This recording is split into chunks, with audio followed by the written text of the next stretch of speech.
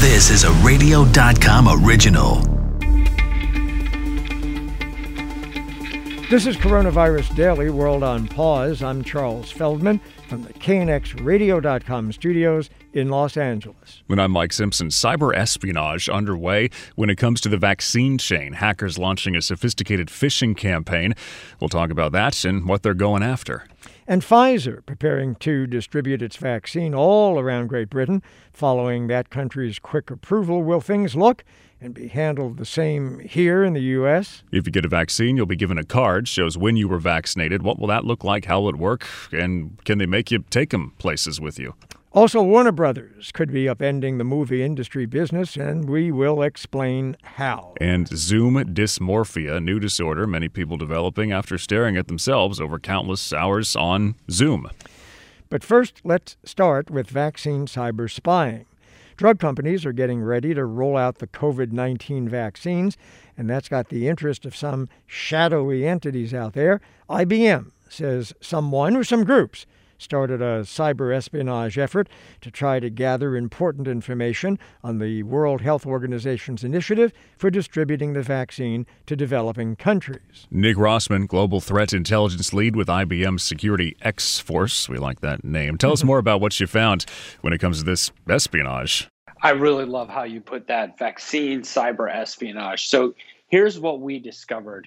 We saw a global spear phishing campaign. So this is emails purporting to be someone else, targeting organizations within the cold chain. So the cold chain is the shipping, storage, manufacturing of refrigeration, all the things that we need to keep the vaccine extremely cold, sub-freezing, I think the governor just described, as to get it to us. So these spear phishing emails were very convincing, very persuasive, and just demonstrated how far these attackers are willing to go to get access to this information. So what do they want to do with that information? Are they trying to disrupt the chain because they're bad people and they want to make it hard on us? What's going on? Well, we really think that we doubt cyber criminals were involved in this because this was a pretty precise campaign.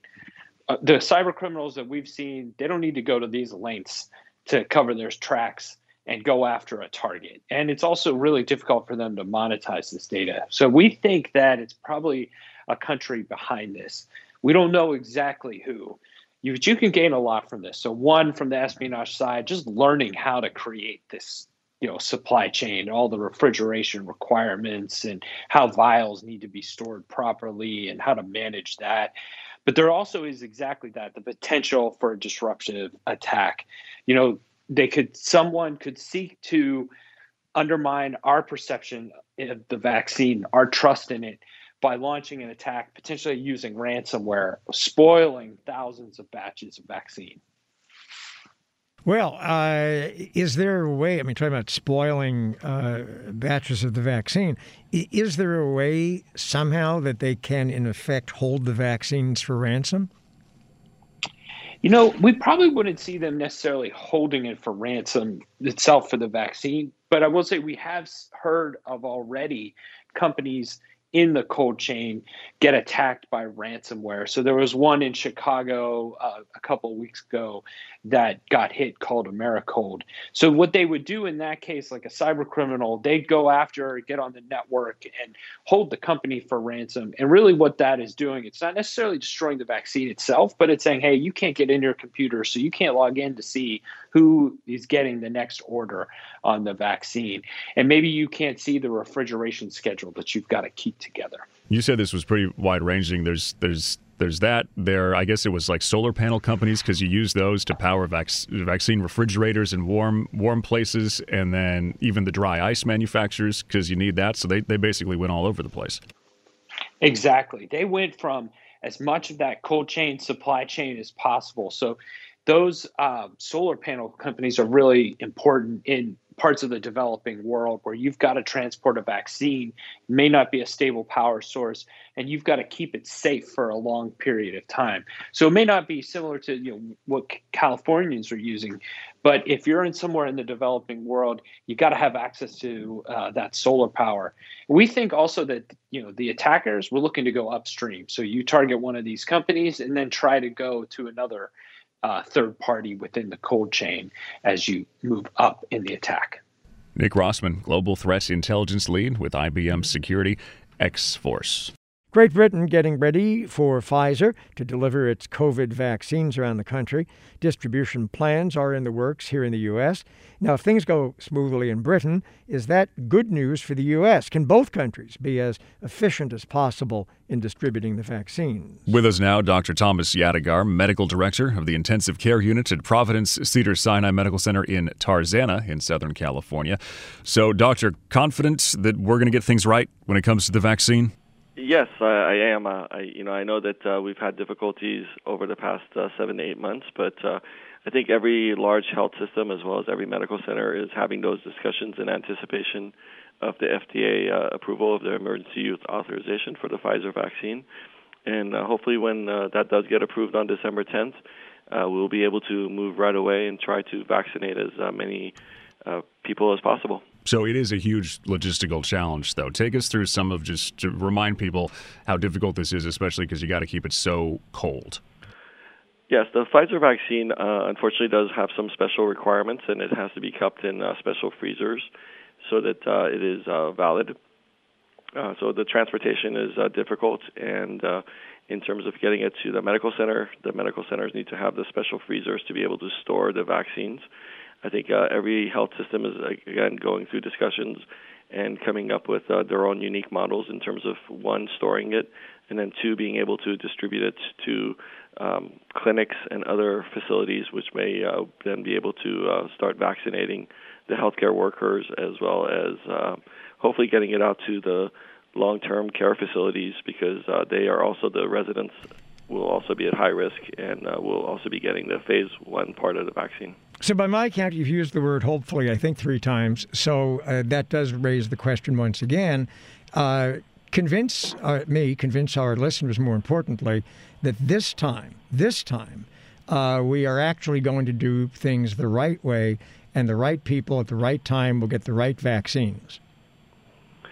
Well, again, I think it's important to recognize that this is an endeavor that has not been done. But if you look back, I think in March and April, if you had asked me, are we going to have a vaccine available in December, I would say that would be very unlikely. But we have done all the right things over the past 9 months to get to this stage. And again, I think everyone is on board and everyone is doing everything that's possible to make sure that we have all the steps in place to be able to get the vaccines out and to vaccinate as many people as safely as possible and as quickly as possible. And some kind of tracking system, too, right? Because you got to get that second dose, which is fine if you're a nurse and you have to go get your second dose. But for the rest of us who, have to get back in that 21-day window, that's maybe a different story. You got to prompt people to come back on in. Yes, that's definitely a part of our discussion, is to not only to be able to track the individuals to make sure, but then also to make sure that they also have the second dose available. And as you know, the Pfizer vaccine is a series of 2 shots. The first shot is given on the day of vaccination, and then the second one is 21 days after.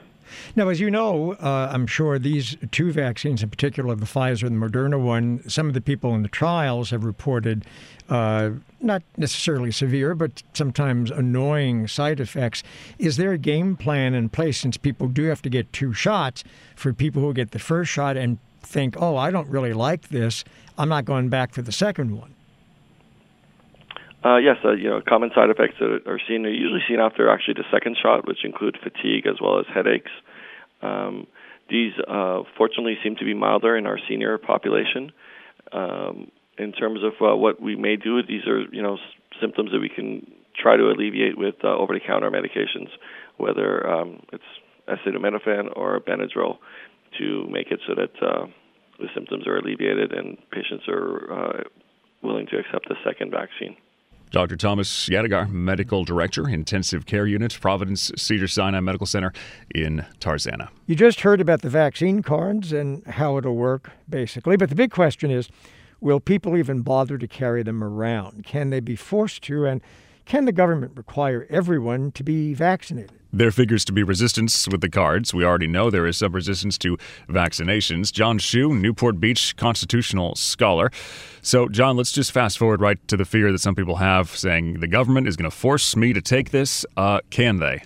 No, the federal government nor the state government can force someone to get a vaccine, whether it's for COVID or any kind. As a recent example, when Governor Perry was the governor of Texas, he tried to force all young women to get a Gardasil or HPV vaccine, and that didn't work out too well for the governor because you can't force people to get what they don't want. Okay, so that's the government, but can a private employer then say to an employee, sorry, you're not coming into our company, our building, unless you're vaccinated and can prove it? Yes, with the exception of certain things like a religious exception, for example. It would be a violation of state law or RFRA under federal law, the Religious Freedom Restoration Act, to require somebody to violate their own religious beliefs. There's some religions, Christian Scientists, Jehovah's Witnesses, things like that, that don't allow that kind of stuff.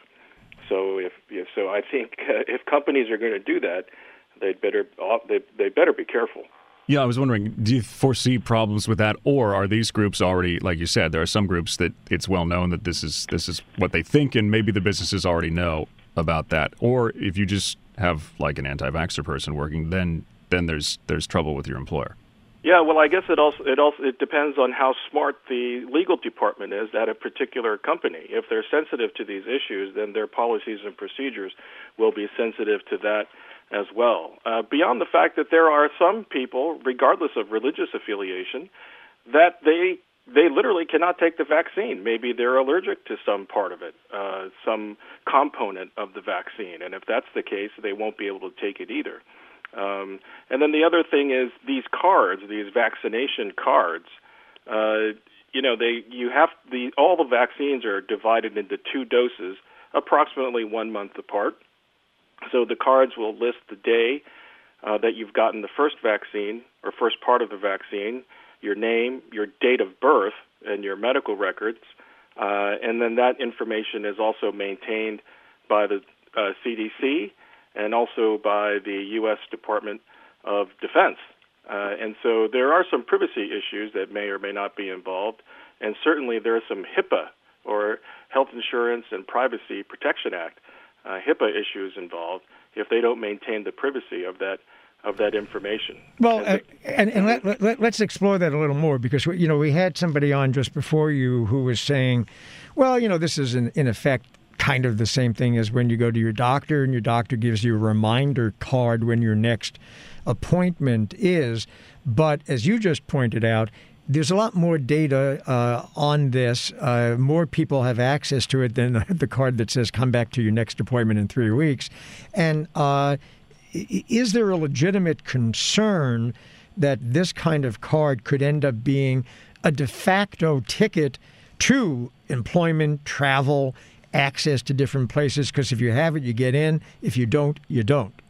Yes, I think that's a legitimate concern. I think another problem, of course, is that when your doctor gives you an appointment card to come back, that doesn't have all your information on it. It doesn't have your medical record number. It doesn't have your date of birth. And remember, these are all things that identity thefts would love to have. Also, when your doctor gives you a reminder card, that information does not go to the CDC, to the Health and Human Services Department, and it certainly doesn't go to the Department of Defense. The subdivision of the Department of Defense is called the Defense Health Agency Immunization Healthcare Division. Most people haven't even heard of that before, but it's a very powerful division. It has a lot of information in its database. And so my encouragement is for the government to make sure that this volume, we're talking tens, maybe hundreds of millions of people being vaccinated, that this protection for their privacy and for their personal information, it just really needs to be protected. And also, the government supposedly is also going to ask for cell phone numbers so they can text you reminders, and that's very nice. But you also have to remember that cell phones can be used for tracing purposes too, and if they do that without getting the individual's consent, well, that potentially could be a Fourth Amendment violation. Do you think the vaccines are going to be tickets to ride? I mean, what was it? Qantas? It's not one of our airlines. It's Australia. But they were saying that someday it's all only vaccinated passengers that get to fly on Qantas. Yes, certainly as a private entity, they have the right to do that. Again, though, they need to be sensitive to people who have certain religious or health exceptions that prevent them from getting the vaccine. The other interesting thing is, here in the United States, we don't have an official national carrier. All of our airlines are private. However, in other countries, they have an official national carrier. Might be British Airways, might be Lufthansa or Air China or something like that. And so then again, now you're providing information that's going to go to a foreign government. And none of our protections, our constitutional protections, our privacy protections, our HIPAA protections, none of those protections apply to a foreign government. They can do with the information whatever they want. Well, you know what's interesting too, John, about the whole notion of using the vaccination cards for air travel. Nobody knows yet, and they probably won't for a good number of years, how long these vaccines are good for anyway. So you have a card that says you were vaccinated. That doesn't necessarily mean you're really good to go, say, 8 months after you got vaccinated. Well, that's true. And also, if it's just a card, and let's say the traveler is taking a foreign country's airline that doesn't have access to the DOD or CDC database, how do they know that somebody just didn't photocopy it and just fill in the blanks? I'm not saying anybody would ever do that. That would be unethical. But it's not beyond the realm of imagination to think that somebody would do that. And again, the actual card itself, the COVID vaccination card, if you look at it, it definitely has your date of birth and medical record number on it, plus your full name. And, if you're flying to a foreign country that may or may not have human rights or privacy protections like we do in the United States, I mean, do you really want them to have the card? Well, I guess if you really want to go there, you're going to have to. John Hsu, Newport Beach-based constitutional scholar. John, thanks. With movie theaters shut down across the nation, Warner Brothers makes a seismic shift that could have a huge ripple effect across the film industry. Plus, people are hating the way they look on Zoom calls. Now they're developing Zoom dysmorphia. The pandemic could change the movie industry for good. Warner Brothers now saying it's sending 17 upcoming movies to HBO Max the same day they hit theaters. And these are no small name movies. It's the slate, right? Matrix 4, Suicide Squad, Dune, all going to HBO Max. Cynthia Littleton, business editor for Variety, been following this story all day. So this caught a lot of people who were reading this online this morning and hearing about it off guard. Did this catch industry types off guard too? Because this is big. This is big. I think that sentiment has been shared, quite a bit today within Hollywood's creative community. It's one of those things. It's not surprising given the scope of the pandemic and the lack of any kind of timetable for when we're going to be on the other side of this, and we can go to the movies the old-fashioned way. But so this is a big statement. Although given the circumstances that we're living in, it's not that surprising, but it is a big statement by one of the biggest studios in Hollywood. Now, I would imagine, and maybe I'm wrong, but I would imagine that this is not sitting well with theater owners? It is definitely not sitting well with theater owners who are also, many of them in very bad situations of having to shut down theaters, but still, pay all that rent and overhead. So this is just another blow to a sector. The exhibition sector this has just been a cruel year for people that own movie theaters. Have they, Warner Brothers, addressed that, or is it just the line that we maybe fall back on that says, if there are places where the theaters are open, that must mean the virus is not as bad, so people will opt to go to the big screen still instead of their home TV. You'll be okay, in other words.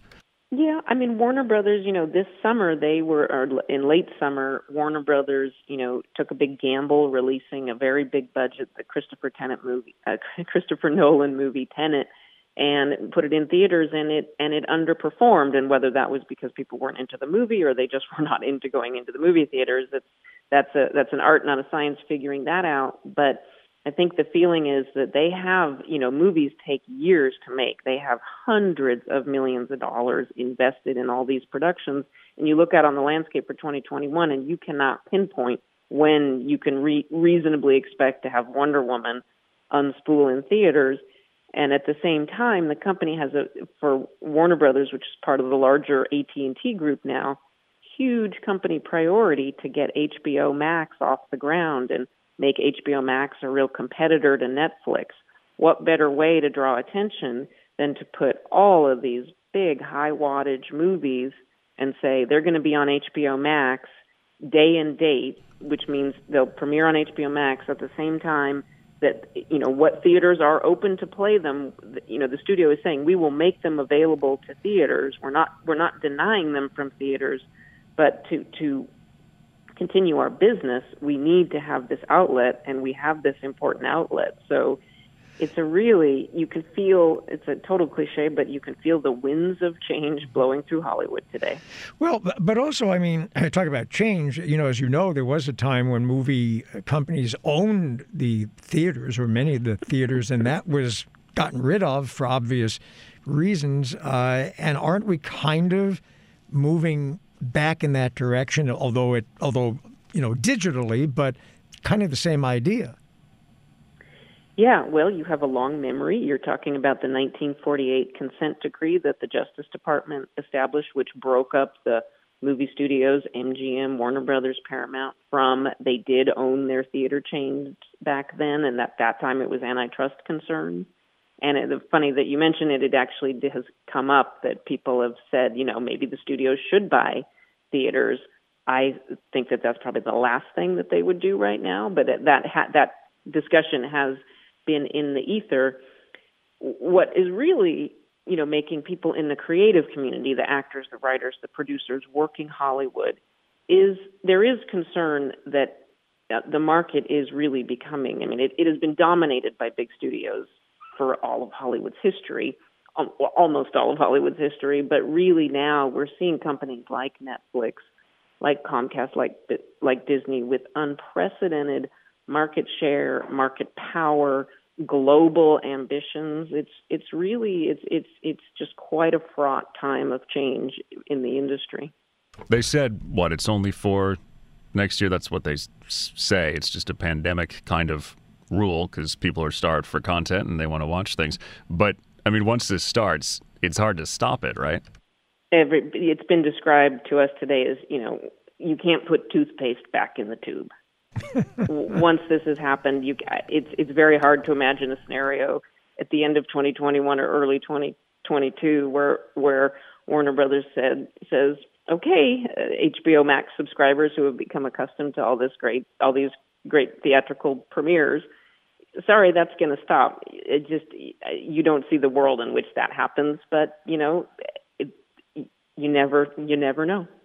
But also, as you know, throughout history, the movie history, there have been many times, when television came along, when people were writing the obituary for movie theaters, they always did manage to not only bounce back, but to thrive and bounce back better.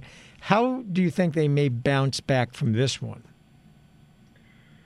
As you say, television was a big challenge at one point, radio was a big challenge to theaters, and television was going to put theaters out of business. That's when in the 50s, that's when you got CinemaScope and 3D and, right down to Smell-O-Vision was all efforts to get people interested in coming into the movies.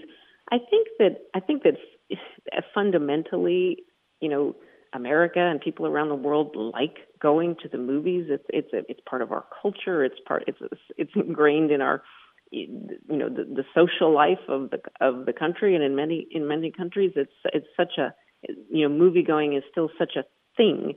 It is going to change, and it is going to be, movies are going to be in the home day and date or very soon after they premiere in theaters. But I just don't see movie theaters going away entirely. I do see the number of theaters probably thinning out. I do see, there's going to be pressure on ticket prices to come down so that it's not a $100 proposition for a family of four to go to the theaters. I think there will be a lot of change. I think there will be innovators that come in and find the way. As we've seen, theaters now can be very different places. You can have food delivered to your table. They're much more luxurious. They have, bells and whistles attached. The seats are a lot nicer than they used to be. The seats, yeah, lay back. I think you will see that, and I also think that there will be, and the smart exhibitors will market this. Will capitalize on this in marketing and promotions. But when we do get to the glorious day when it feels like things are clear enough for gathering, there's going to be so much pent up demand that maybe that they can capitalize on that and bring people back to the theaters. Maybe it's giving away plates, a dish set come once a week, and at the end of the season you'll have a whole set of dishes. I remember as a kid, my mother used to collect. He's told this story before. Dishes from, and I never figured. As a kid, I thought that's really weird. Cynthia Littleton, business editor for Variety. Cynthia, thanks. These days, we have ample opportunities to really see ourselves through Zoom calls and Skype meetings during the pandemic, and that is making people realize they actually hate the way they look. And many are developing a disorder called Zoom dysmorphia. What a time. KYW's Matt Leon spoke with Dr. Stephen L. Davis, board-certified plastic surgeon based in South Jersey, to learn more about this unhealthy obsession. We spoke a few months ago, back in the middle of the summer, and talked about the fact that once kind of New Jersey opened up, you were really seeing a surge in people wanting procedures done. Has that trend continued here through the fall and into the winter? It most definitely has. And recently, with I think people really worrying that there was going to be a second wave of a shutdown, I think more and more people have decided they better get in and get things in order for themselves, just in case that would happen. Are you seeing the same trends you saw 3-4 months ago as far as types of procedures, what's driving people, stuff like that? I think it's been pretty much the same stuff, but interestingly enough, I think now that people have settled in with the idea that they really will be home-based, either learning, home-based, working from home, or just seeing from their company's perspective, this may be the way it is till far into 2021. It's given them an opportunity to really learn how to live in this new world. So patients can come in and get things done without really thinking that they're going to have to really see anyone in particular. They may be able to, do things at home that they would not normally have thought that they would be able to do if they were still working. But now that no one's really going on vacation, they're using this time, as I saw all through the summer. They're still on this vacation-ish idea where they may be able to just do a procedure. If it's something that they've been wanting to do around their face, they now have a mask that they can hide a lot of these things. And if it's something on their body where there was going to be a recovery, they can be back to work the next day because they're working from home. So one of the things that we reconnected with you is this concept that was brought to our attention and we started to read about called Zoom dysmorphia. What is this? What have you seen? Describe this? The whole word dysmorphia came from this body dysmorphic syndrome, which was really more of a psychological disorder or a way of thinking about themselves and people thinking about themselves and really focusing on body parts that were, in their eyes, overwhelmingly disturbing. And that's been something that we've known about for a long time. We had Snapchat dysmorphia when people were looking at their phones for such a, inordinate amount of time, and then putting different filters on so that they looked a certain way, and that's the way they wanted to look. But now this Zoom dysmorphia is really something that is incredibly real, because we are, all of us, seeing ourselves on Zoom calls and all these video conferencing chat rooms and things like that for an inordinate amount of time. And it does give you this opportunity to focus on yourself and your facial features and how you look. And it is something that we're seeing more and more of an uptick, where patients are coming in and they specifically are distraught over certain body parts, certain features. For instance, I'm seeing a lot of patients that have come in to talk about their nose, because I guess the way the camera sits in a Zoom call, it's so up front that you're seeing such things like your nose, or the tip of your nose just looks overwhelmingly large. Facial wrinkles and skin laxity, which you may not have really observed that closely if you were just looking in a mirror. But now when you're looking at yourself all day long on a Zoom call, we're having a lot of patients that are coming in for mini facelifts and laser procedures that we can tighten skin and make wrinkles look smoother. And that's just the beginning of it. I mean, we have patients, Matt, that are coming in and they see themselves in a way that maybe you would think about if you were really focusing. If you went to like a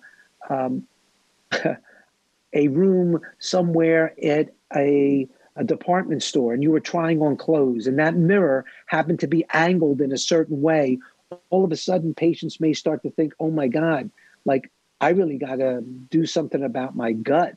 I really have to do something about, the way my skin looks. And you're seeing it constantly. So we are seeing an uptick in almost every body part type of a surgery, or even a non-surgical type of way of fixing it. Almost like I've not seen anything like this in over, almost 27 years of being in practice. It is an interesting way the world is right now. Thanks for listening. You can find us on the radio.com app, Apple Podcasts, Google Podcasts, and Stitcher.